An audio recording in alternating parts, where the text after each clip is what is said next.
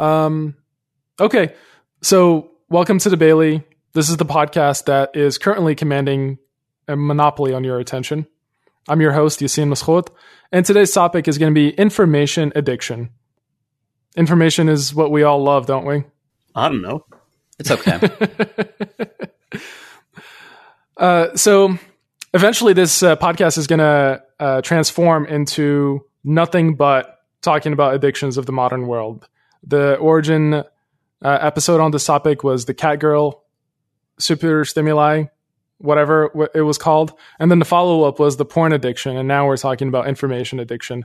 Supposedly the most ultimate form of addiction. There's none greater than that. At least that's what they tell me. That's the topic, right? Yeah. Kind of is. All right. I mean, this dovetails a lot of shit, right? It does. And I think we'll start by discussing one of the terms that apparently someone coined. And also, I'm joined by Neofas, the token Scandinavian, Jason, the Mexican, and Shakespeare. You're back again. Thank you for joining us. Thanks for having me again. My pleasure. He isn't a token anything? I don't know if you fit into a token. A Scandinavian, a Muslim, a Mexican, and a what? Walk into a bar. He looks Italian. Yeah. Okay. Do you want to go with Italian, Shakes? You can put whatever labels on me you like. Okay. All right. Well, maybe we'll come back to it. The more labels, the more information you give the audience, and that implicitly asserts that information is a good thing by giving them more information about me. Sure. Yeah. I mean, the first time you joined was at the last episode when we talked about being gay, and you were the token gay Trump supporter. Something like that. Yeah, that probably squishes you into a small enough box. All right, so we'll start with I think a term that it was you that coined it or something like that. It's called the quote unquote Insta-gooning. And the origin comes from gooning, which is, who wants to be a volunteer and explain what that is? All right, Neofas, you're it. Yeah. Gooning is the term for the internet subculture of being aroused by masturbating instead of any of the actual porn or having sex. What you want is to just keep masturbating forever. You don't even want to climax. You want it to be about you watching porn and being humiliated by it. I think that's a core component. So is this at all related to how porn becomes its own fetish? Yeah, you are fetishizing your own behavior watching porn. And there's a sort of a humiliation aspect to it, where the fact that you're fixated on porn rather than sex itself, that's part of the component, right? Yeah, I think so. Okay, cool. I think it's part of like the BDSM mindset of it all, basically. Okay, so now if we take the concept of gooning and add insta-gooning, this is the term that you coined, Shakes. How would you describe like that phenomenon? Well, I would say first that it was actually coined in concert between Neo and myself. We were playing around with the term and some other terms, and insta-gooning is what stuck.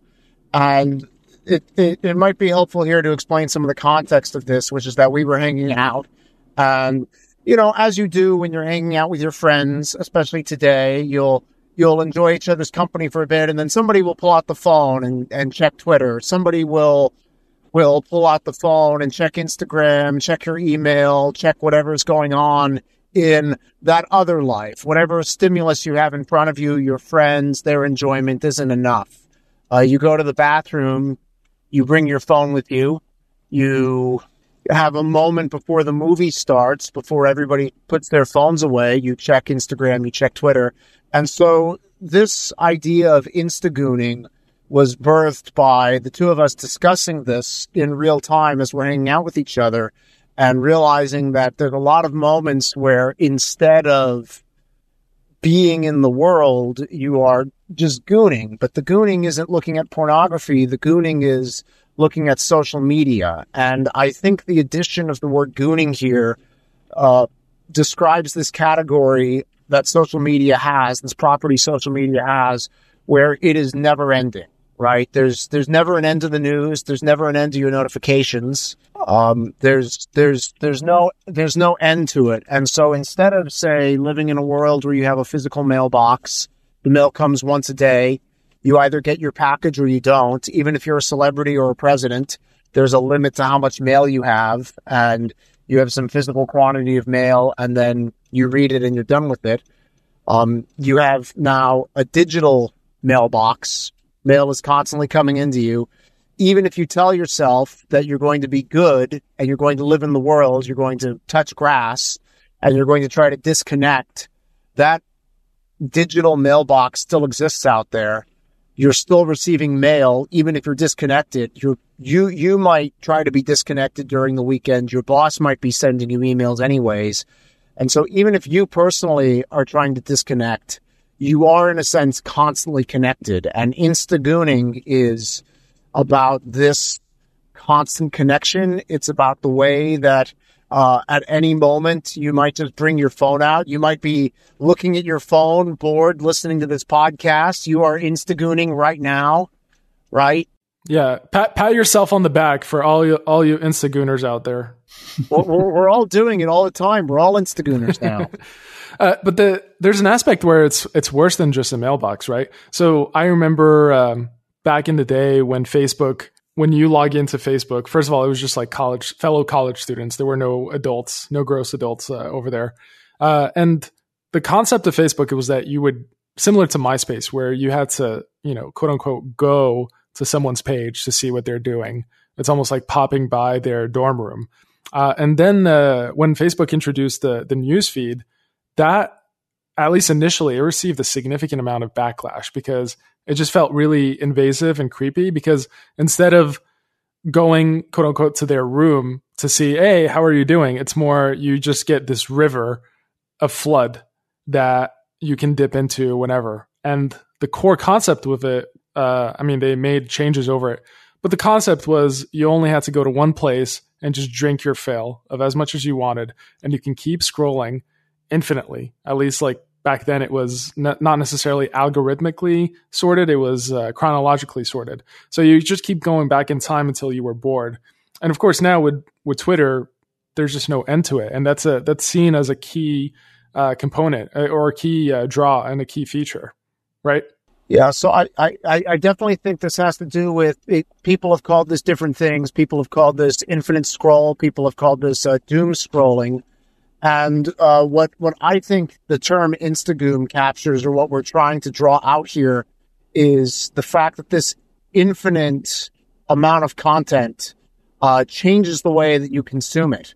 Because not only is there a lot of it, but you are never done consuming it, right? You can click your phone off and there's going to be more. Mm-hmm. Something that like I have discussed with some of my friends that they've backed me up on is growing up with 9/11, as kids, having early memories of 9/11. There was this sense that here was this massive happening, this thing that happened, right? I mean, there's this whole internet meme rooted in like image board 4chan culture of there being a happening.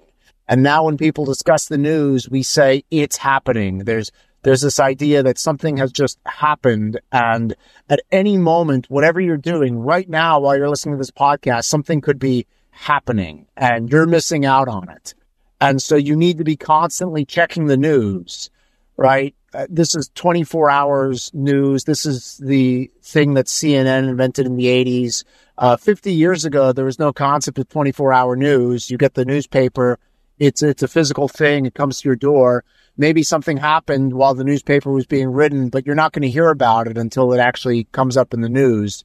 And so all of this infinite content, this doom scrolling, I think it ties into this theme of Instagooning, in that we are now all gooners. We are all constantly getting off, but there's never a climax. Nothing ever happens. You're never getting off. What are you doing instead of getting off? Yeah, that's the entire point. You don't want to ever get to the final hit, which makes it different from addictions. Like, you're addicted to smack. Getting the smack is the point. You're done. Good. Now, next day or next hour, you want some more, but you're never done scrolling. There used to be tools that made some of the infinite information somewhat manageable. And the main one that comes to mind is RSS, which you would find nowadays in Feedly and previously in Google Reader. And it's what lets you, instead of, if you have several blogs that you follow, instead of going to quote unquote the dorm room, you instead put it into your feed and then you get it all at once.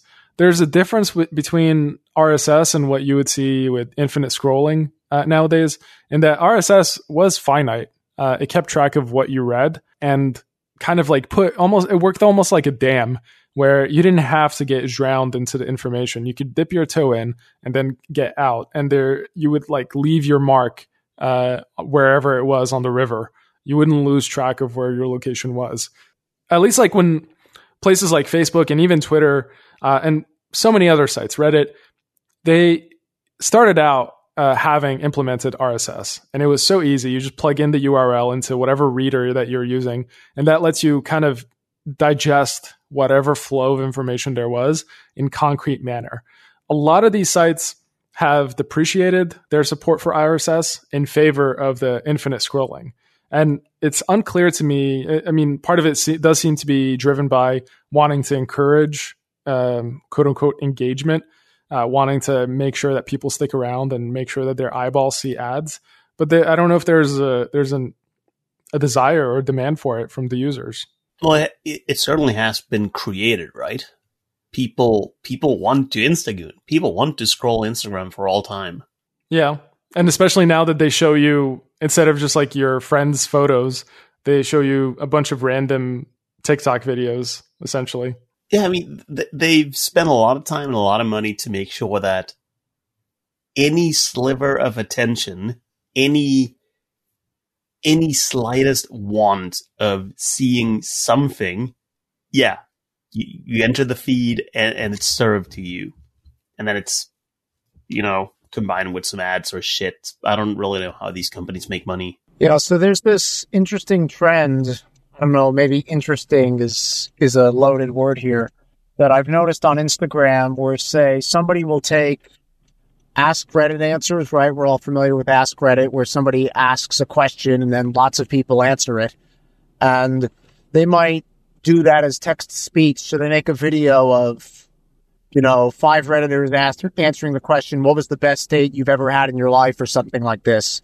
And in the old way of thinking, that would be enough content, some text-to-speech of 5 Redditors describing the best date they've ever had in their life. But in the new model, oftentimes these videos will be overlaid with extra stimulus, extra super stimuli, so that, say, there's this game called Subway Surfers, which is literally just one of these iPhone games where you point and click one of 3 different paths in real life. But something like this might be on top of this video of Redditors answering a question. Or another common pattern is that they'll have footage of people making really elaborate cakes and pastries at the same time that interview answers are playing from something like an Ask Reddit. And so there's this combination of different stimuli, because like you have to resist people's temptation to get 5 seconds in and then immediately change focus to something else. Do you think that's just a result of more intense competition for people's eyeballs? I mean, certainly the competition, it works, right? You put Subway Surfers on top of a video and it's just suddenly more watchable. So it works. So it is a product of competition, right? If there had been no competition, I don't know if it would have been invented, but I think that the fact that it exists and it works is getting at something deeper. There's so much content. There's an infinite amount of content that there's no real way to focus on anything in particular. When everything is infinite, nothing is finite. But I do think there's a potential positive flip side. I don't know if I'm painting this too optimistically, but for example, there's a streamer, Destiny, who I'm very impressed with. What? He is very short. Okay. There's a streamer, Destiny. I'm very impressed with his debate skills and the way he wrangles with his opponents. That's fun to watch, but generally a lot of his videos have some other video game that's streaming behind it. It's like double barreled in some ways, where there's almost not enough to capture your full cognitive load.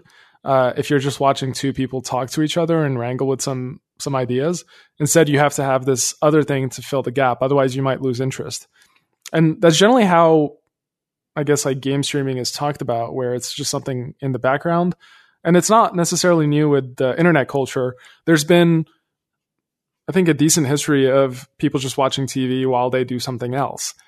So to me, that, if I'm speaking personally as well, I've also been in a situation where I feel like whatever task I'm engaging in isn't capturing enough of my attention, and I'm going to be bored unless I'm firing on all cylinders. So I bring up something else that I can distract myself with. And the perennial example for me is whenever I watch body-worn video or evidence for work, I need something else to capture my attention because so much of it is boring. So part of me sees this optimistically. This is an indication that people are not fully using their brain, or potentially that they're reaching a limit and finding just like that little extra headspace that they need to pack in. Neofas, you were going to say? Yeah, I think the perennial example here is editing a podcast, which fucking sucks. For me was a really dull task because you couldn't do something else at the same time, because at least the way I did it, it required both hands, and you can't listen to something else because you have to listen to the podcast. Both hands? That's what you said? Hmm? You said it required both hands? Yeah, I had shortcuts on one and the mouse on the other, so it required both hands. Okay. That's a terrible thing, right? No, I fucking hate editing podcasts. It's like the bane of my existence. Back in the day, at least like when I was single, I would have I would have Tinder on the other screen, swiping away while I listened to tiny 3-second clips of everyone and figuring out what the right place to snip. What I found out is that what you can do at the same time is to have a conversation with someone. That conversation is constantly interrupted by the podcast. That's really rude to the person participating. Yeah, that doesn't work. But for the person doing the editing, it kind of works. Does anyone think I'm talking out of my ass when I say that people are just like trying to fill their cognitive load? Neo can jump in here and correct me, but I think this was also part of how we were using the term instagooning, in that it's not just that you are now sitting there watching the infinite scroll, but now your behavior is changing because of this, right? So you're talking about Destiny. Destiny isn't just debating people the way you would debate people to change their point of view. He is debating people within this whole world where he's got a Twitch audience or he's got a YouTube audience, and people are watching. He knows that people are watching him. So his whole affectation becomes very, very different in that respect, right? And so you're talking about filling up your own attention span. I think all of this comes back to this idea of instagooning. It's not just that you're addicted to the information, it's that the information addiction has warped the way you... Is Shake's kind of cutting off for anyone else or just me? Yes. God damn it. Oh, no. Okay, great. Jason, you want to say anything? I think there's an over fixation here on just kind of the act of gooning itself or just doom scrolling. But I don't think it's particularly novel or anything anybody's not aware of. I mean, there are, pros and cons to this wicked way, but I think there's something, I don't know. I think it's more insidious than is being described in some ways. How? So what I keep thinking of is times when I'm in a very internet addicted, let's say my phone dies, or I'm in a position where it's far away, or somebody's talking to me, and it would be impolite to check it. I can feel a twinge of pain as I just think, oh, I want to look at my phone. I want to see if somebody's texted me or if there's something new on Twitter or if somebody's shit posting somewhere. And rationally, I know that, as the person I want to be, I'd rather just be engaged in what I'm choosing to do, socially or otherwise. But what makes it an addiction is that you're craving this rush. And we could say it's a material issue, maybe there's a lack of dopamine or you just need something there. But I think it also comes from a sense of, people not wanting to be themselves in time. So you're not, you go about your day and, if you were really happy with your day and happy with your life and the things you were doing, you would not be sitting here looking for content. You would just be living the life you'd like to live. Or if you have certain problems, emotional issues, things you have to think about, it's quite hellish to just sit there alone with your thoughts for a while. And I think the average person, at least as I observe them, they can't really go more than maybe 10, 15 seconds without just reflexively, like the habit kicks in of, oh, I'll check my phone, or, oh, I'll go do this, or I'll look at the TV. And it's just, people are like this all the time. It's not like, it's Instagooning is something you do in your downtime or in certain parts of the day. I think that's how it starts. But then it becomes this omnipresent thing to where you're always trying to escape yourself. And I think the masturbation analogy is apt, because what you're doing is you're essentially trying to use the content to stimulate you. It entertains you. It gives you this pleasure. And you're rubbing yourself just to relieve some of the pain. You're masturbating because you're bored, and you're bored because you're living an empty life. Yeah, because see, if you compare this to 3,000 years ago, you go back to ancient Greece. A lot of people wrote a lot about the almost ecstasy they felt when thinking, right? Like the immense pleasure of just having a deep conversation or whatever. And these days you walk by a cafe and everyone, like, they're talking with a good friend, but they're still on their phone. They're still scrolling, like mid-sentence. They just bring up Instagram, because have conversations gotten a lot worse? Or is Instagram really so much better that, like a given conversation just can't compare? You have to scroll a bit as well. You just kind of have to. I mean, I find a lot that I agree with Jason's perspective on this topic. It does feel like a sort of escape. And I apply that to myself whenever I'm in a social situation and let's say I'm not directly in a conversation and I'm just standing there by myself looking around. It does feel very easy and very attractive to just go to a corner and busy myself by checking my notifications on whatever app is of interest at the time. There does seem to be an element of escape within that habit. And I think I struggle with determining whether or not it's overall healthy. It's not, I don't think it's the worst thing in the world to have that escape valve. I'm generally very social, as you guys probably know. When I'm in a social situation, I like to take advantage of it and drink my fill from it. But I still have that sense of wanting a tiny break, and it's convenient to have this little tiny escape valve rather than just saying, okay, I'm just going to go home.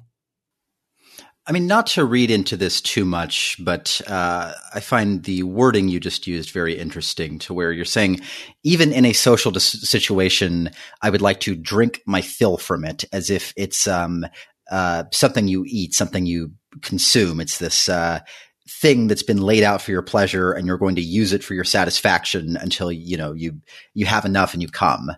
And this is. And I'm not necessarily accusing you of this. I think we're just sort of stuck in this language for various reasons. Well, why do you find that problematic?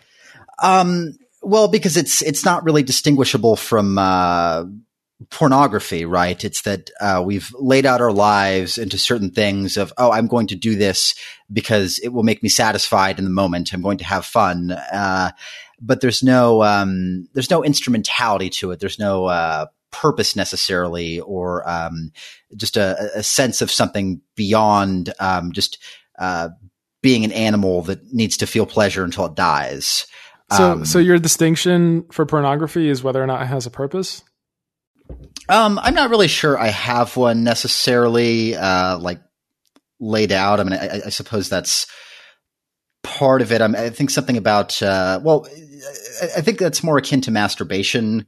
So masturbation is it doesn't produce any kids. It doesn't produce a loving bond. You're just doing this because you're trying to satisfy a certain animal need. And sometimes that's fine and sometimes that's healthy, but largely people just do it because they have nothing better to do. And sometimes it's just Friday night and you say, okay, well, fuck it, I'm going to go to this party. I'm going to do this or that. And sometimes you can meet wonderful people and make good friends and find relationships and do things that are really meaningful. And most of the time you're just, it's just it's just pleasure or it's not. And that's fine, but there is somewhat of a distinction. So the distinction would be whether or not there's an ultimate purpose to it, right? That's what you would focus on? Yeah. I mean, I think what I'm really fixated on is just a concept of living life that is human or something beyond instagooning. So as when Shakes first explained the term to me the other day, my takeaway was that he seems to be it's so all-encompassing that you could use this term instagooning to describe everything does all of the time, online or offline, just in the way we treat relationships, the way we treat work, the way we treat eating, just any facet of life, it becomes this mechanized, utilitarian sort of addiction just to clamp down on some animal pleasures, and people don't really know what they're living for or why. So can you think of a better framework, or at least like a more useful framework? I think this is a useful framework. I just think the implication, I think what's necessary is carving out some kind of alternative way to live. So I think my suspicion is what has happened is that we have all become such Instagoon addicts from, we were raised by people that watch TV all day, and then we get the internet, and this is just the world now. We're just online all the time, even if we're not on the screen, we're doing things for the internet or with people from the internet or something. And it's difficult to imagine a life outside of that. We think we can, but I don't really think we have a good conception of what it is to be human and what it is to live a life beyond this. And so instead we just default to this sort of cynicism, or that's the wrong word, but it's this kind of more narrow frame of the person. Well, it's like, well, I'm doing this and I'm having fun, and that's fine because anything else outside of that is gibberish that we don't have precise language that we can really tie to anything tangible. So I'm just going to reject that as mumbo jumbo and just enjoy myself. And maybe that's healthy. Maybe that's all we can do. But I like to think that as a human being, I could have a life that's more interesting than, say, a dog's. So what would you say is the defining feature between what you would describe as like a more fulfilling lifestyle? I don't know a more fulfilling approach versus what you sort of associate with cynicism, but not necessarily that strongly. Does that make sense? Yes, that makes sense. I think the short answer would be love. Which is what a beautiful answer. Oh my God. Yes. No, and love is a stupid word. We don't have a good, there's no good definition of it. And, it's just, anything, it's more of a thing people say because they're supposed to, but it is quite important. There is a sense where, you love your family or you love your wife or something, and maybe you can't define it. But it is important to say that and be reminded of it. It points to something beyond itself. And maybe in the sense of mystery, there's something there, but I don't think that would satisfy. What do you mean by mystery? Like, I mean, even just as I said it, you say, what a beautiful answer, because this is a cliche, and it's been, people point to it to sound profound or deep precisely because it's empty, precisely because it can mean anything. And I think we think that because we don't, we are bad at love as a people. We have bad friendships. We have bad relationships. We have bad marriages. People are generally miserable and impotent and living useless lives, and they'll die alone. And that's the issue as I see it. And So, I mean, there is an element of.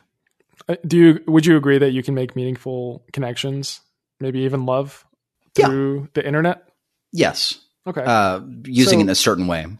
Right, but not to like get too grandiose about it, but there is an element of gratitude, at least on my end, when I get a ping, a notification. It's like, oh, it's this little message sent across the world to me or directed at me.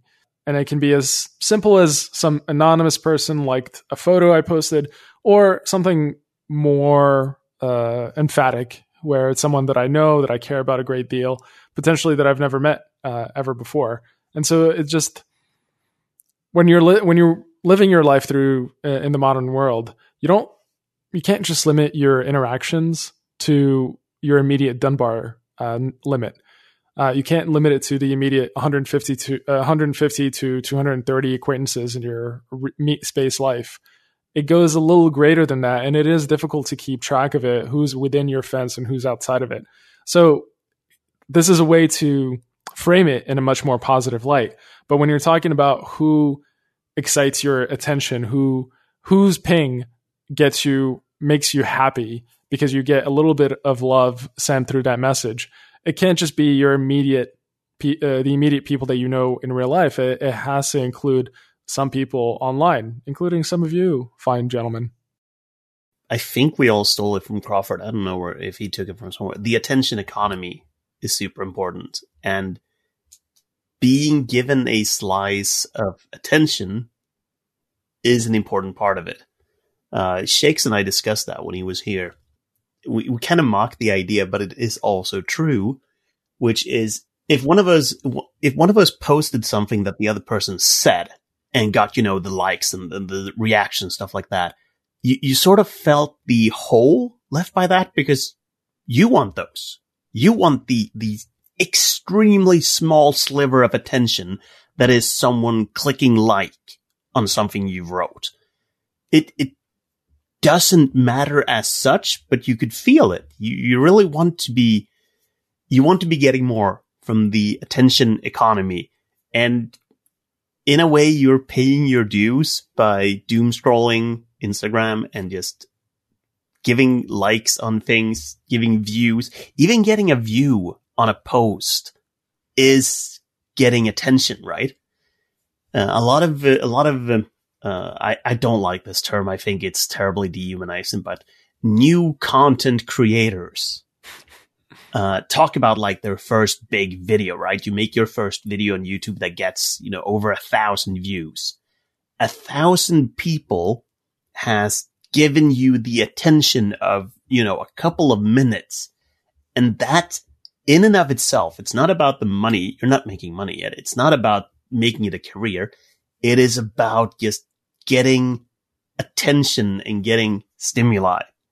And yeah, maybe we are so fragmented that even the absolute minimal of attention that is someone just reading a post that you made, that's better than what you get in the real world. It's not nothing, as they say. Why do you say it's better than what you get in the real world? Well, it almost has to be by definition, right? Because otherwise wouldn't get so hung up you wouldn't get so hung up on it if it wasn't, right? It not necessarily. It's possible that you're looking at it through a frame of delusion where you exaggerate how important it is, right? To some extent, yeah. But I think I'm not saying that that's actually the case. I'm curious to see how you would build up the case. As to why it's more meaningful. In genetics, right? The shorter you live, the faster you evolve. All the quickly evolving species are those with super short lifespans, and those with long lifespans evolve slowly. And in the metaphor to memetics, ideas live for like nanoseconds, like ideas just blink in and out of existence immediately. The speed of evolution for them is insane. And yeah, I think that, the invention of first radio and TV, the internet, the speed of which this evolves is outpacing the human brain and the way that the human brain interacted in the physical world so fast that, yeah, it is hard to compare, having a conversation in meat space with a friend compared to the immediate instant gratification of being an Insta. I'm posting dunks on Twitter, to the extent that, you look at people, and even while having conversations, they will scroll Instagram, they will post on Twitter. It is even seen as almost rude to interrupt someone standing on their phone doing nothing, essentially. I don't know if that is it would be rude in a sense to interrupt someone masturbating. It is, right? You're doing your thing. I can come back later. It's fine. What is that on the screen, by the way? Oh my God. It's the same reaction. Yeah, the scale that we operate on I think is worth pondering, because, it's so easy to be overwhelmed by the amount of stuff out there. And so when anyone gives any of your writing, your fucking podcast, whatever, any sliver of attention, that is by definition meaningful. And I'm making like the case for you, at least from my own perspective, Nifas. That is by definition meaningful just by virtue of the sheer intense competition at play. The fact that someone was willing to take time out of their very limited day, perusing the vast ocean, infinite ocean of content, somehow they managed to stumble upon yours and give it a nudge of recognition. That is by definition meaningful. And for me, I'm trying to think whether there is a qualitative difference between whenever something happens online versus whenever it happens in real life. Should there be? Yeah, that's a tough one. I think stuff that happens online by now are simply so much more refined. Like than your life or what? Yeah, than physical mental space is capable of being. You'd have to give humanity a couple of million more years in order to evolve to the same attention grabbing level. But basically, okay, I'm going to push back on that because my main question is, if that's true, why would anyone log off? Yeah, because they still have to sleep, right? But that's not the only. Today I spent most of the day just like walking around in the sun and planning out a garden. So my phone was probably like at 3% battery life most of the day, and that by itself was enough to dissuade me from just sitting down. But there was something. That's terrible. Oh, my phone was at 3%. Oh, that's terrible. Oh yeah, I didn't care. That was the point. Like I didn't bother really charging it. It's like, it's not a big deal. But there's clearly it's not like this one-sided slaughter. Yeah, because that's also like Jason mentioned. I have a really hard time coining what you do when you Instagoon, when you just scroll a feed. I have a hard time calling it fun, because if you observe people doing it, they are obviously not having fun, but it's this weird. It's kind of like gruel. It's just this thing that you can like chew on. Yeah, I know a lot of people have written about this, like dopamine exhaustion, something like that. Basically, everything ceases to be fun, and that thing is still not fun, but it is the least not fun. It's kind of like people playing World of Warcraft, and they don't really enjoy it that much, but it's still more fun than doing anything else. Maybe it's more fun than doing anything else. I think it's worthwhile to examine it at the margin. So, for example, I spend probably too much time on Twitter, and a large part of the draw is just this, how it kind of like trickles just enough interest to get you hooked. And you're like, oh, maybe this will be the banger. Maybe this will be the gem that will finally make my attention worthwhile. And it's just this kind of drip, drip feed where it's like, oh, maybe this is interesting. You come across like a video that's like 58 seconds. You're like, oh, maybe I'll watch it. Maybe I'm assuming it's worthwhile because someone posted it. And suddenly there's just like a minute of your life that's gone. And you're not even sure if it was worthwhile from the beginning.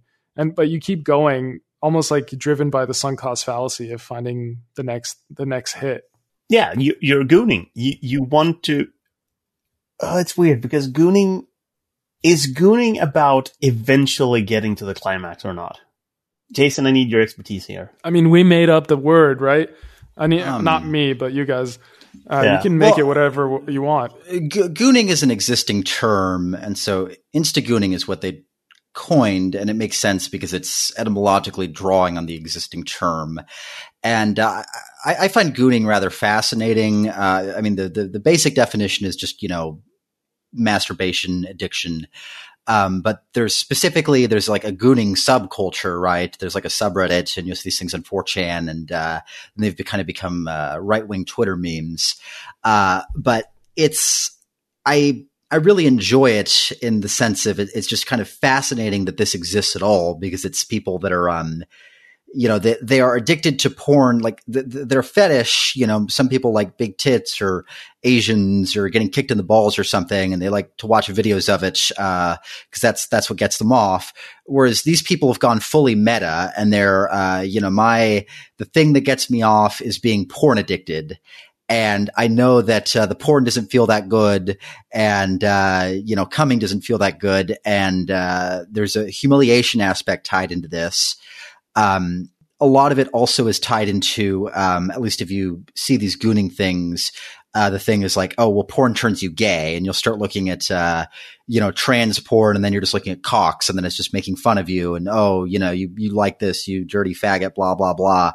And it's just getting hyper meta to where it's like you're giving up all control of, your own desires. You're being relieved of the burden of having to want something authentically, and totally giving it up to this stimuli and just letting it carry you away. And then you're getting off on the fact that you're being destroyed and humiliated. And then this feeds into not coming. So these people edge, or they'll start to wear like chastity belts, and then they'll just kind of they'll stop stroking their dicks altogether, and then it's just, okay, you fucked your ass. Because that's more humiliating, and you're not going to come, and you're not allowed to come unless you do it through the ass because you're such a faggot and you really love this stuff. And I talk to Shakes about this stuff too much, but it's just, this is the, I was going to ask, are you speaking from experience? Like what's the method in this? I mean, I do have like a morbid fascination with these things. So, cause I remember I saw this, a couple years ago.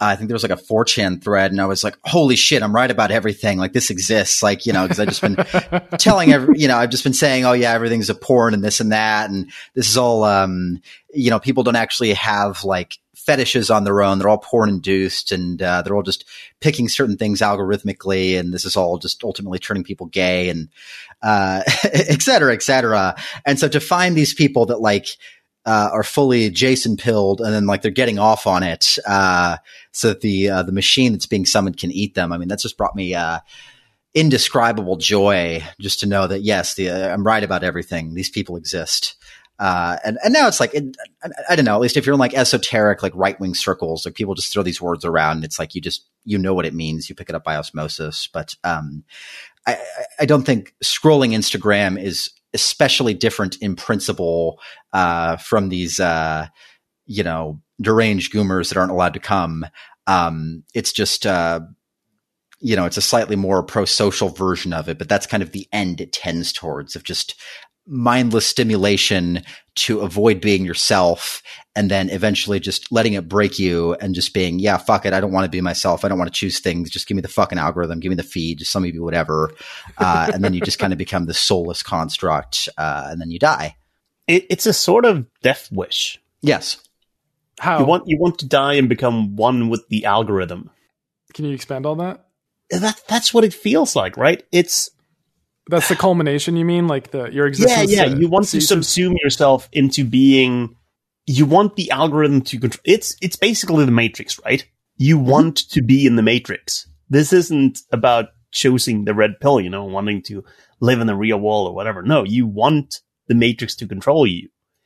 I know when people talked about porn addiction, I remember a post about he didn't even like porn. He liked Pornhub. Like he was turned on by the idea of searching for the porn that he would use to goon out. And I think it is a kind of ego death wish. You don't want to be human. You don't want to have to live your life and have your aspirations and your dreams. You want to just be subsumed by the algorithm. You want to just be served pleasure, and you don't really want to you don't want to pick and choose. You just want to be on a conveyor belt. And I think, you want in some way to die because you don't want to live as a human. You want to do the same thing that, deaf sects in the 60s did, except now it's through the internet instead of actually committing suicide. Who? Death sects? Deaf sects. Suicide cults. What? What is this? I think it's the same thing. That's the same way that you wait. What is it? What did you say? Death sex? Death sex sects. Oh god, that's a hard one when I'm tired. Oh. Death sex. Okay. Yeah. All right. Foreigners. Yeah, God, I hate them.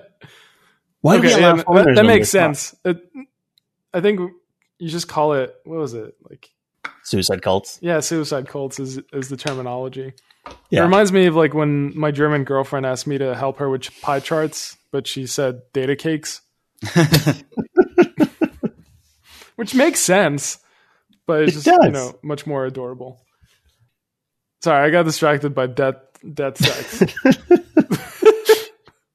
Now, basically, Jason is right.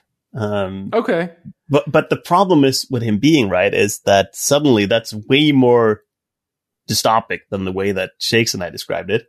Yeah, you guys are pussies. Yeah, basically. How many of you meditate? I used to. Now I pray. Very similar. I tried to. Doesn't work. Wait. Okay. First, Jason, what was the shift? Did you get anything out of meditation, and why did you shift to praying? I got a lot out of meditation, I think, for a couple of years. I also think it kind of fucked my brain up for a while. You kind of get in these weird, mostly it was just like, I'm forgetting like the types of meditation, but I would just kind of sit there for, increasingly large amounts of times and just try to focus on my breath. And then eventually you start to kind of see these parts of your consciousness that you didn't see before. And you just get in these weird, like kind of self-alienation, and that I think it made me really depressed for a while. And then, a couple years after that, I stopped being such a edgy atheist. I got more into religion. I started talking to this priest, and he kind of went on this whole thing. He had a friend with him, or he was like a priest in training or something, and he was a Chinese guy who was converting to Christianity, and he used to be a Buddhist, and he was explaining to me how, like, in Buddhism, it's like it's a death worship. Like they worship nothing. And so in meditation, the goal is like, or the goal of enlightenment, let's say, it's like you're trying to get to the state where, you are utterly desireless and you're just one with the void, and then you can stop reincarnating. And so it's a complete denial of life. Whereas the Christian tradition, and they've been, doing kind of meditative, repetitive prayer for, 2,000 years now in various monasteries. And then the tradition's older than that because it ties into the Jewish tradition, Greek traditions, etc. So it's not really, it's just as developed, if not more so, than this Buddhist stuff. And it's very, very similar principles and kind of cognitive conclusions and such. But they insist on just kind of following this mantra to where your attention is not centered on a void, it's centered on a thing, and that thing is Jesus Christ. And so you're just saying the same prayer over and over again all day and just turning on off all your thoughts. and you get very similar conclusions and kind of self-alienation, but at the same time, it's tied to something, which is language and your capacity to speak, and in not in eliminating your desires, but aligning your desires with those of God, whatever the ideal is. And, but they're really not that different, but there's all this mumbo jumbo around it. But yeah, I like praying. So they're sort of like meaningfully the same, but there's potentially like just a slightly different flavor. Pretty much. Yeah. I think if you want like the differences, I think there's substantial differences, but like you really have to be like really into it for a couple years, to get something noticeable out of it, like in terms of how they differ. But otherwise, I mean, largely what we get out of these practices is like just very like practical, like chemical stuff. So it's like, you're not being, your dopamine's not being assaulted, and you're training yourself to just focus on one thing. And so your attention gets expanded, and you kind of detach yourself from your own emotions and learn to just treat them like, oh, I'm feeling this, but I'm doing this right now. So, it trains you to be a more intentional, conscious person that's kind of more aware of their, moment to moment phenomenology. And it gives you some time away from, screens and social life and just the bombardment of being yourself. It's very intentional. And so I think for like a modern liberal person who's doing this for utilitarian reasons, I don't think they're that meaningfully different. You have to be kind of a schizo to find the differences. And you were saying Neophos? Yeah, I'm not schizo enough for it, basically. I tried to do meditation and I couldn't. What was the stumbling block? It is the shortening of the attention span, if you want to put it that way, like a lot of people have done, right? The need, the addiction for something to be happening was so hard for me to suppress that I couldn't do it. I got distracted by anything and everything. And I felt that I was so bad at learning how to suppress it that I didn't want to keep doing it.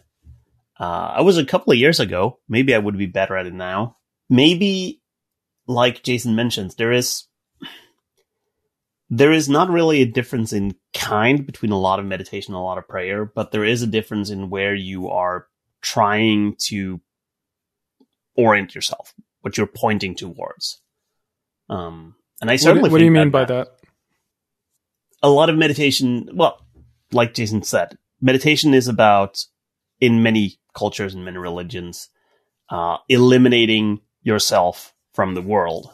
And in prayer, it is about the world is already filled, and you want to join the greater sense of the world instead, in that you want to join Christ. So there is an aspect of me that just wants to avoid this trajectory. If it's like, yeah, we're having a podcast about informational overload, now let's talk about meditation and how it can solve everything. Yeah, basically, yeah. It was more my curiosity about how your philosophy meshes with that approach, given the topic that we talked about. Not necessarily be like, it's all right, guys, like we fucking fixed it. We found the solution to informational overload. You just unplug and, listen to Sam Harris for 10 minutes a day or whatever. It feels like a little too facile to like get on that note, and that wasn't my intent. I think the unplugging part is weird. Plugging in is a thing that you also do, and it is a super strong phenomenon. I haven't had a smartphone for very long. I bought my first smartphone 2 years ago. I was really late to the party, and damn son, I get it now. Like the Pavlovian sense of the phone. Like the phone, I have different, I don't know if everyone has that, but I have different call signals for, a messenger or an actual phone message or Discord notification or stuff like that. And I respond to them in different ways. And I feel like a dog. Why do you feel like a dog? I've been trained by the machine in my pocket to, like, you get a notification and you're like, oh, maybe it's my friends. That'd be nice. My friends are caring. They want to give me some attention. That's good. That's nice. But I know that a lot of it is also just the feed, basically.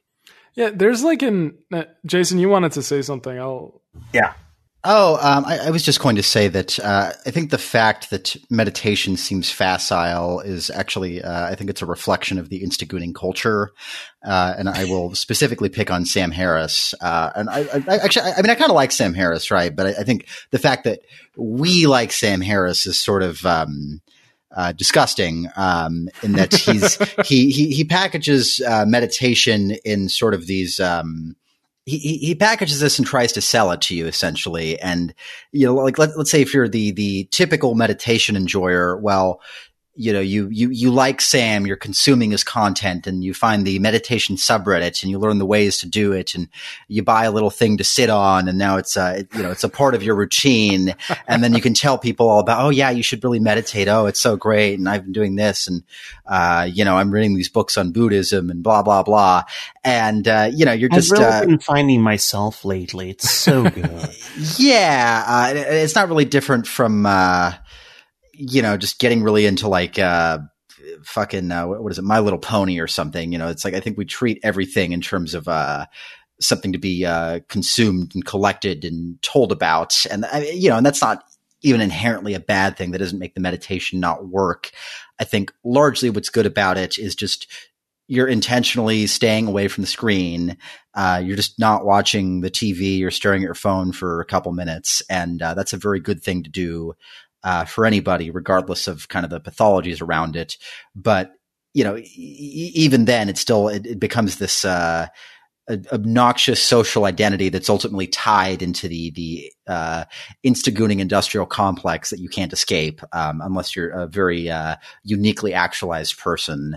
And then you start like picking up his affect where you're like, now we're talking like in a podcast, and you must consider like looking at yourself or whatever. I mean, I like the way he speaks. His performance, yeah, right? I mean, it's comforting. Yeah. You only can say like 3 words at a time or something like that. And then you pause. No, I mean, he's very eloquent. I think more people should speak like him. Yeah, but like his like meditation, I'm just like outing myself as a waking Gooner. up a waking up user and how he talks. Look for what's looking. That sort of thing. What does that mean?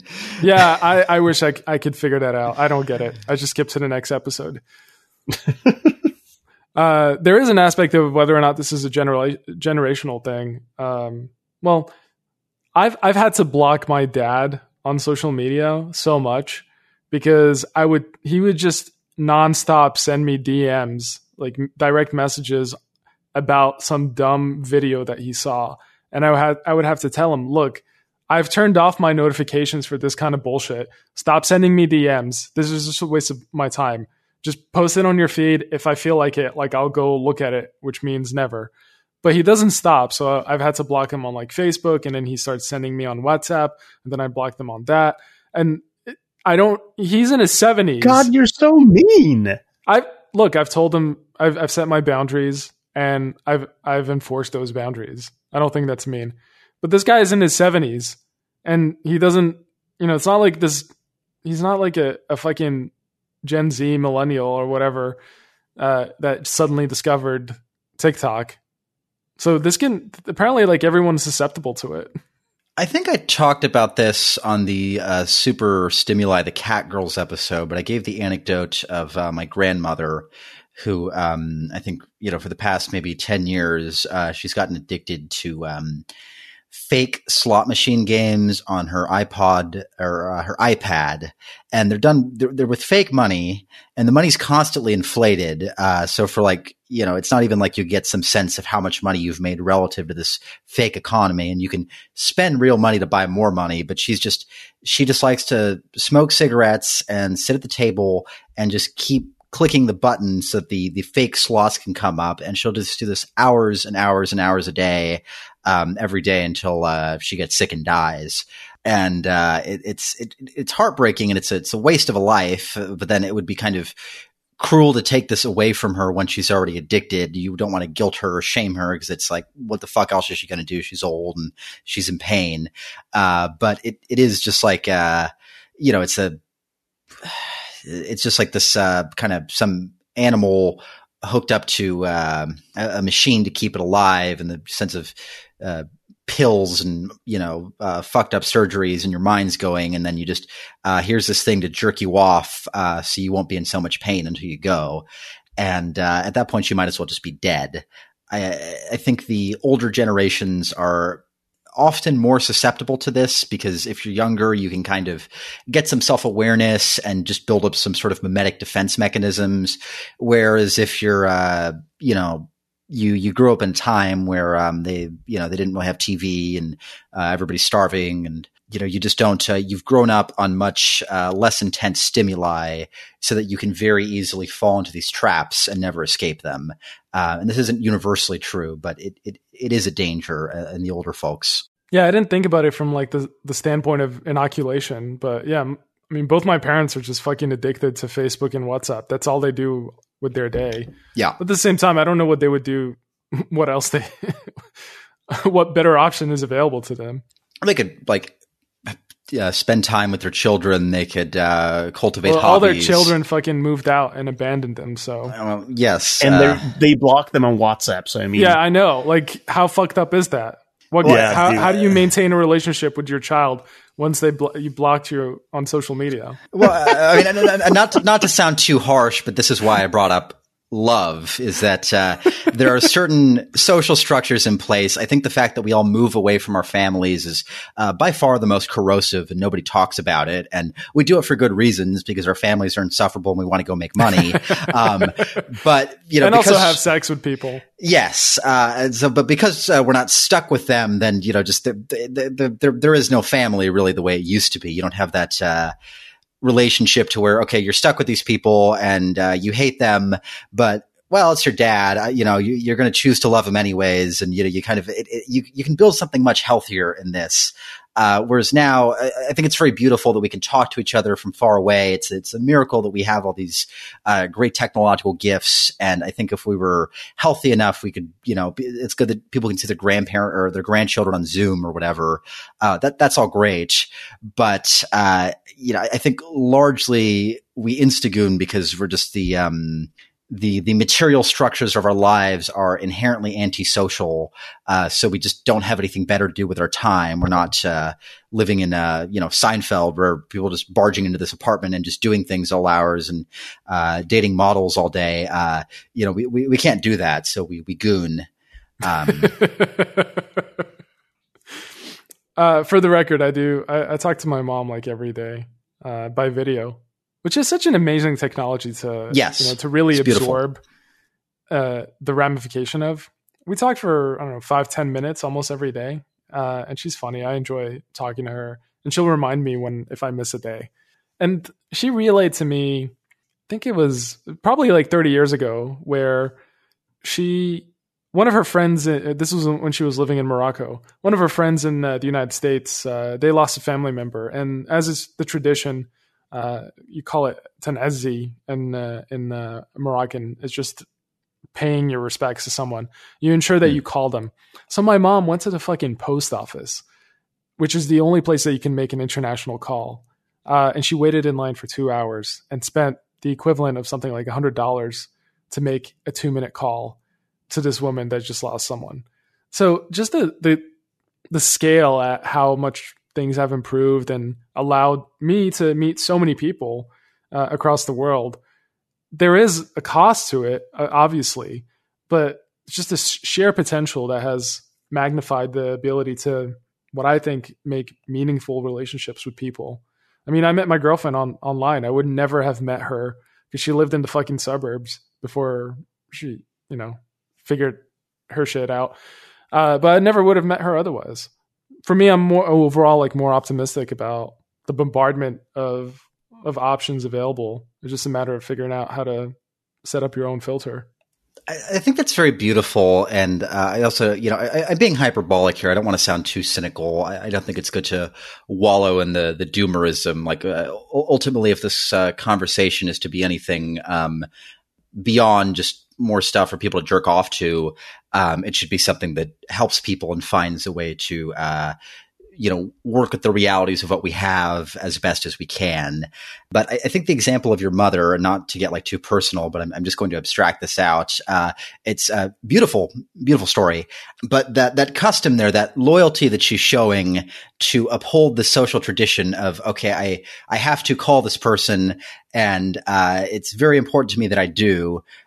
These social structures, they emerged in a pre-technological society where people were all kind of stuck together, and you had to have great loyalty to the family just out of practical evolutionary incentive structures that people aren't necessarily aware of. But that's what, these things had to keep existing and going on as successful strategies by definition, or else something else would outcompete them. So we have these norms of love and loyalty and charity, precisely because families without those tend to dissolve and make less money, and they just don't cohere. We do these things for a reason. And because these norms were in a pre-technological place, I think it's very easy for us to take them for granted. And I don't think they will all be erased, right? But, you just think of like, let's say people immigrate to America, right? From, India, China, whatever. The first generation immigrants, they have these familial cultures. They pool their money together. People will work, shitty jobs illegally to, get something together just so their kid can go to college, and the kid is taking great care of their parents. And then they have a kid, and the kid is a little more Americanized. And by the third kid, it's indistinguishable from a white person, and they're doing white people things because it's high status. Yeah, it's fucking over at that point. Yes. And I think this is a major danger, because I think if we're to be good people, we should all be more like your mother. But if we're all on the phone all day, just collectively, we can individually choose to uphold these structures because we find them beautiful or we care about people. But in the aggregate, this stuff does, it erodes. There's no longer the selection pressure to make you be a good friend, a good family member. The selection pressure is to be a good goon or a good consumer. And so we just do that. Yeah, there is I guess, the absence of intentionality behind a lot of the structures that what I mean is that there is a requirement for more intentionality behind the structure, because we don't have a default to fall back on. Like normally the foundation would just be already created by just the dynamics that we have, the relationships that we have with our friends and families. But absent that, we have to do it on our own. We have to direct the journey, so to speak. Yeah, I don't know what force is acting on which one. But if you look at the concept of a soulmate, right? You're looking for a partner that you really click with. And in the olden days, which isn't that long ago, you pretty much had a choice of 10 women. You didn't have that many options, basically. So you pick one and you stick with it, and that was it, basically. And now you have this almost infinite feed of potential partners, and you can meet a lot of them, yes. But I think by virtue of having so many, you will, to an extent, choose them less than if you only had, a couple. Because doesn't that make the choice more meaningful? In a sense, yes. It is a very, very deliberate choice these days to pick a partner, because from the infinite feed, I picked this one for reasons, because she's the hottest, or she's the most interesting, or whatever. It's a very intentional choice. And I don't know if it leads to more quote unquote soulmates than before. Maybe your intentionality isn't important. Your choices are all stupid. And the important part is sticking by people, in which case it is terrible. I think if you get rid of the assumption, or at least the implied assumption, of there being a single person out there for you as a soulmate, if you get rid of that, then yeah, it does make it more meaningful that you choose anything. I mean, it's a parallel to the fact that anyone's listening to this dumb podcast when they could listen to whatever else. That's meaningful. Listening to Sam Harris. Yes. Yeah. You're not listening to Sam Harris right now, whoever you are, person audience. You're listening to us. when you could be doing something else. Like that makes it so much more meaningful. Like, fuck you, Sam Harris. I'm winning right now. That's great. And I think about like, okay, like for the record, like Mr. Shakespeare hasn't been with us this whole time. We haven't killed him. He just got disconnected. But I was thinking, I don't know who said this, but I bring my phone to the bathroom. Does anyone else? Yes. Yeah.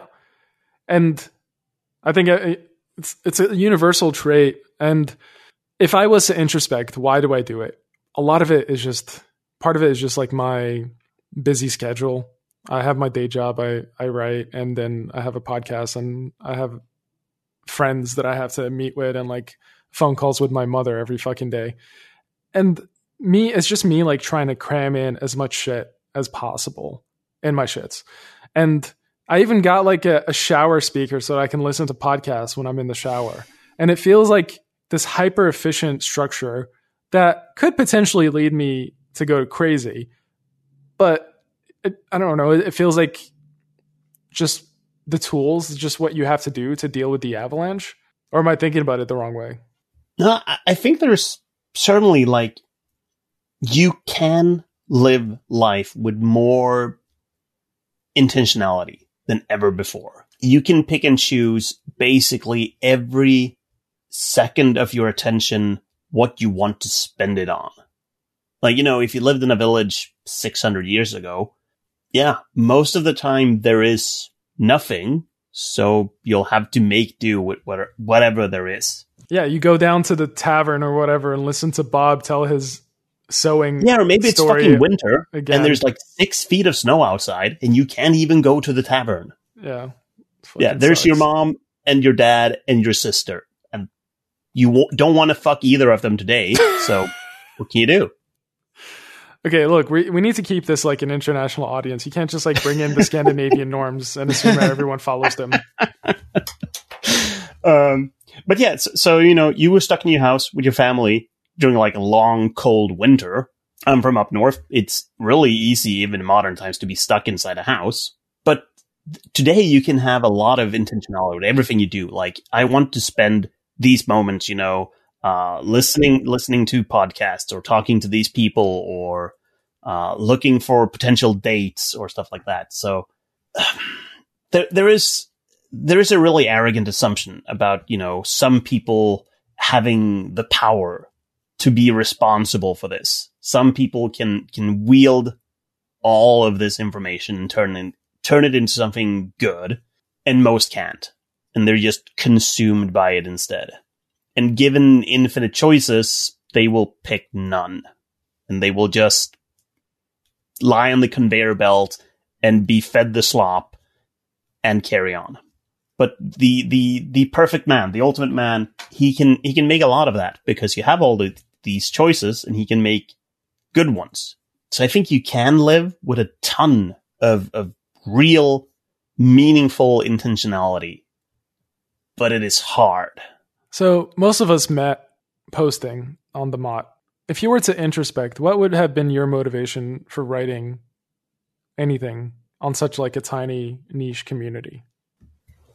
Yeah, I didn't post on the Mott. Okay, never mind. We'll skip you. Yeah, I don't even know how you got in here. I just filled in a form. Yeah, I know. We should have had like higher entry fee or whatever.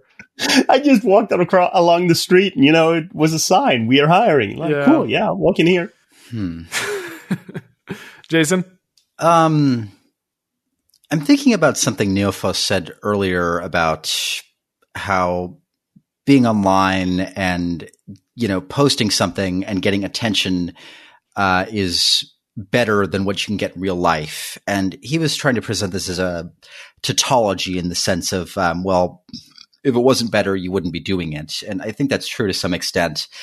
I think it ties into something, there was a Scott post like fucking 10 years ago, where he said like, I used to think that, I didn't like people.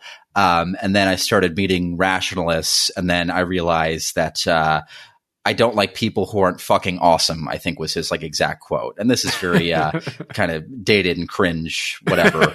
But, you know, I think there's something to that in the internet, in that, you know, when we were stuck with the people around us, we were forced to appreciate them more. And if you're a, you know, fucked up autist who really likes arguing with people about, you know, airy nonsense, you know, you could seek out certain people around you, and there would be kind of social structures in place to sort you into them or find them, or group activities you could do. And this still exists. But the internet gives you so much freedom of, you could just fall into a subculture and find your people. And then you're seeing your people, and it's like, wow, these people are just like me. They really get me. I fucking hate everybody I've ever met because they're not this. And like the things I talk about on a regular basis, mop posting or, you know, back in the day, it's things that would be totally unintelligible to any person I've ever met outside of, you know, very rare encounters. And I think there's something in that, I mean, not to get like too schizo, but like the internet, because it gives us this, kind of amalgamation of all people and this, infinite stream, which we're calling it infinite. I don't think it is, but I'll say that later. We're getting this big stream as we all merge into this one universal consciousness. And I think there's something here in the distinction between the universal, as in things that are just eternal and true and good forever, and the contingent, which is just the things that happen to be in you and your shitty body and all your flaws and all the people around you and the shit place you grew up in and blah, blah, blah. You know, to exist in the world, you have to exist in a specific place, in a specific time, and be a specific person. And you're not going to be perfect. You're not going to be the exact ideal, because such things just don't exist. And part of this is resigning yourself to it and affirming it. And I think we escape into this universal void to kind of try to bridge that as some kind of God complex. The Mott especially, you know, you go on there and it's the only, well, I think it's shit now, but it used to be pretty good like 4 years ago.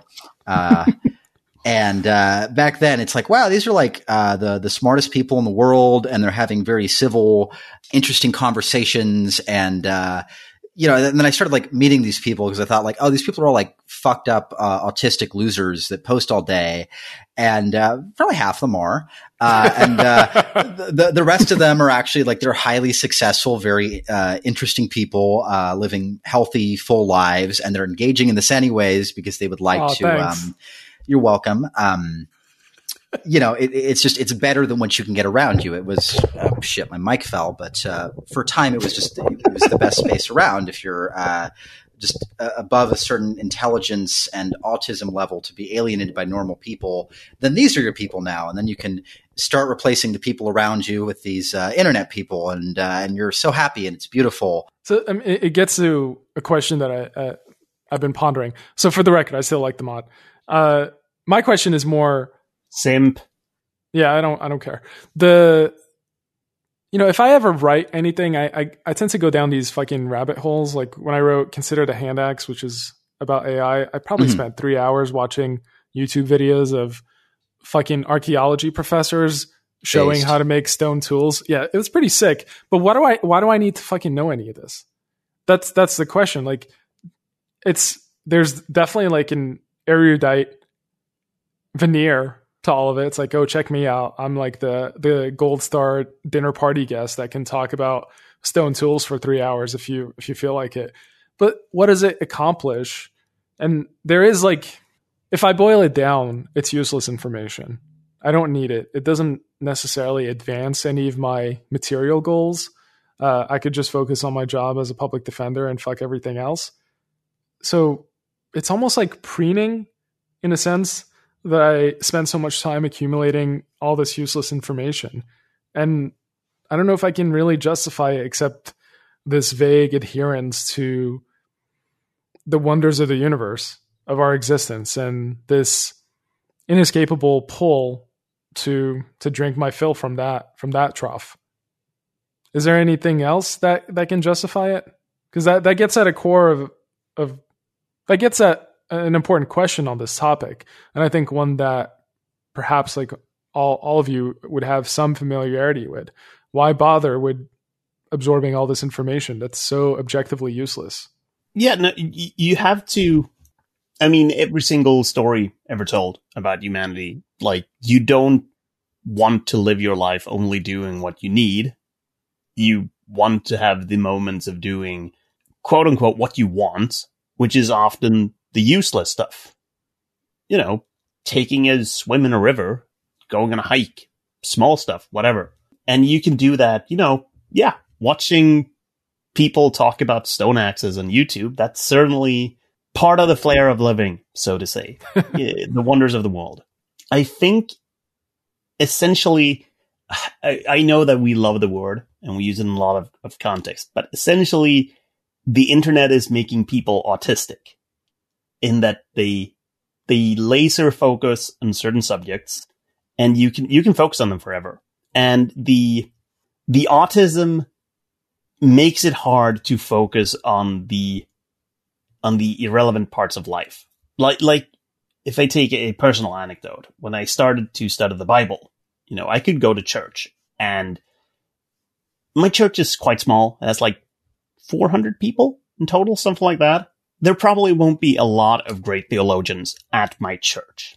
I can talk to some people, and they might know some things about the Bible. Some of them have even read it, you know. But I can go online, and I can read, you know, not only all the history's greatest ones, but all the contemporary greatest thinkers on the topics. And there's certainly a lot of that when you go online with intentionality, when you want to, you know, drink your fill of this feed of infinite information, you can certainly find a lot of beauty in it. You can find a lot of meaning and joy in it. It is just so hard not to get swallowed up, is what I think.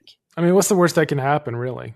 You end up with a head full of useless trivia. Yeah, the worst that can happen is you spend your entire life gooning, never getting beyond useless trivia. Or I don't even know, like, if you take the top attention consumer on Instagram, like cooking videos where people, you know, just chop shit up in weird ways. Like, I don't get Instagram cooking, but they like boil eggs in a rice cooker.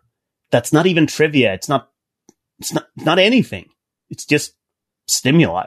I think that's the worst case scenario. So as long as your like information diet is erudite enough to give you a veneer of respectability, and as long as you orgasm once in a while, you're fine. Right? Well, yeah. If you have a point with it, basically, if you are consuming information with the intention of coming, then it's probably fine. The problem is gooning. Okay. All right. I mean, I would go a step further. I think if we're going to stick to the metaphor, coming itself is maybe that's a step above edging. But in the context you should be aiming for pregnancy. Yes, exactly. You want children. It should be pointing beyond itself to something that resurrects you and lives forever. Yeah. So the difference would be, you know, just consuming videos on people boiling eggs in weird ways versus, you know, reading about stone axes to better make a point that you want to argue about AI, which is in some way a child of yours, right? Like, you have this idea, you want it to mature, you want it to reach other people. That is part of conception. Right, but it's just too easy to create these self-serving narratives that gratify your own approach. It's like, oh, I'm fine because I read about stone tools, but you wasted your time by watching boiled egg videos. Yes, Russell conjugation is very important here. Yeah, absolutely. Yeah. I mean, that's why we use the term info porn, which isn't it's like Instagooning, but a little less severe. But there is a sense where I don't know. I mean, I think I'm definitely more cynical about the value of these online intellectual pursuits than most, especially lately. I can't really see a point to it. But I mean, just to not be so black-pilled, I do think that the bar of thought is very low, and people are very poorly educated, and the universities are going to shit. And there has to be some group of people that's thinking about things, even just to preserve the knowledge so that maybe later generations can get somewhere useful, or just to understand our time and see it contextually. And yeah, that might be useless. I mean, it might get you some status or get you laid or something if you really know how to apply it in certain circles. But yeah, largely you are just gooning. But I do think like Neophysis, or one of you was talking about the like ancient authors describe like the ecstasy of thought. And I think I've experienced this. I was on a lot of stimulants at the time, but you could sit down and like autistically drill down on this arcane knowledge that's totally alien to you and really fixate on every little point and distinction and just get hyper aware of like, I really want to think, I don't want to consume this. If I don't understand something, like just mine it for all it's worth. And if you really sit down and study and think, there's a class of thinking. I think it's something like you're thinking with intentionality, to where it's like the thoughts aren't just appearing in your head. You yourself are like one with the conscious speech generator, and you're actively speaking these novel things into being that aren't just like random associations that you're getting contextually on day to day. Like, oh, you see a dog, and then you start thinking about memories of dogs, and it makes you think of this or that. There's a passive way to think, and there's a very active one that I think requires a good deal of sustained attention and discipline and training, essentially, that people can access. But if you're just passively consuming this information for other purposes, it's very easy to get into certain traps to where your autism, which could be weaponized and become something very instrumental and beautiful, just becomes a way to satisfy itself. I'm obsessed with this thing for 2 weeks because I just happen to be, and it feels good. And then a day later, you're going to be on to the next thing, and you're not going to give a shit. You're never going to think about this thing again.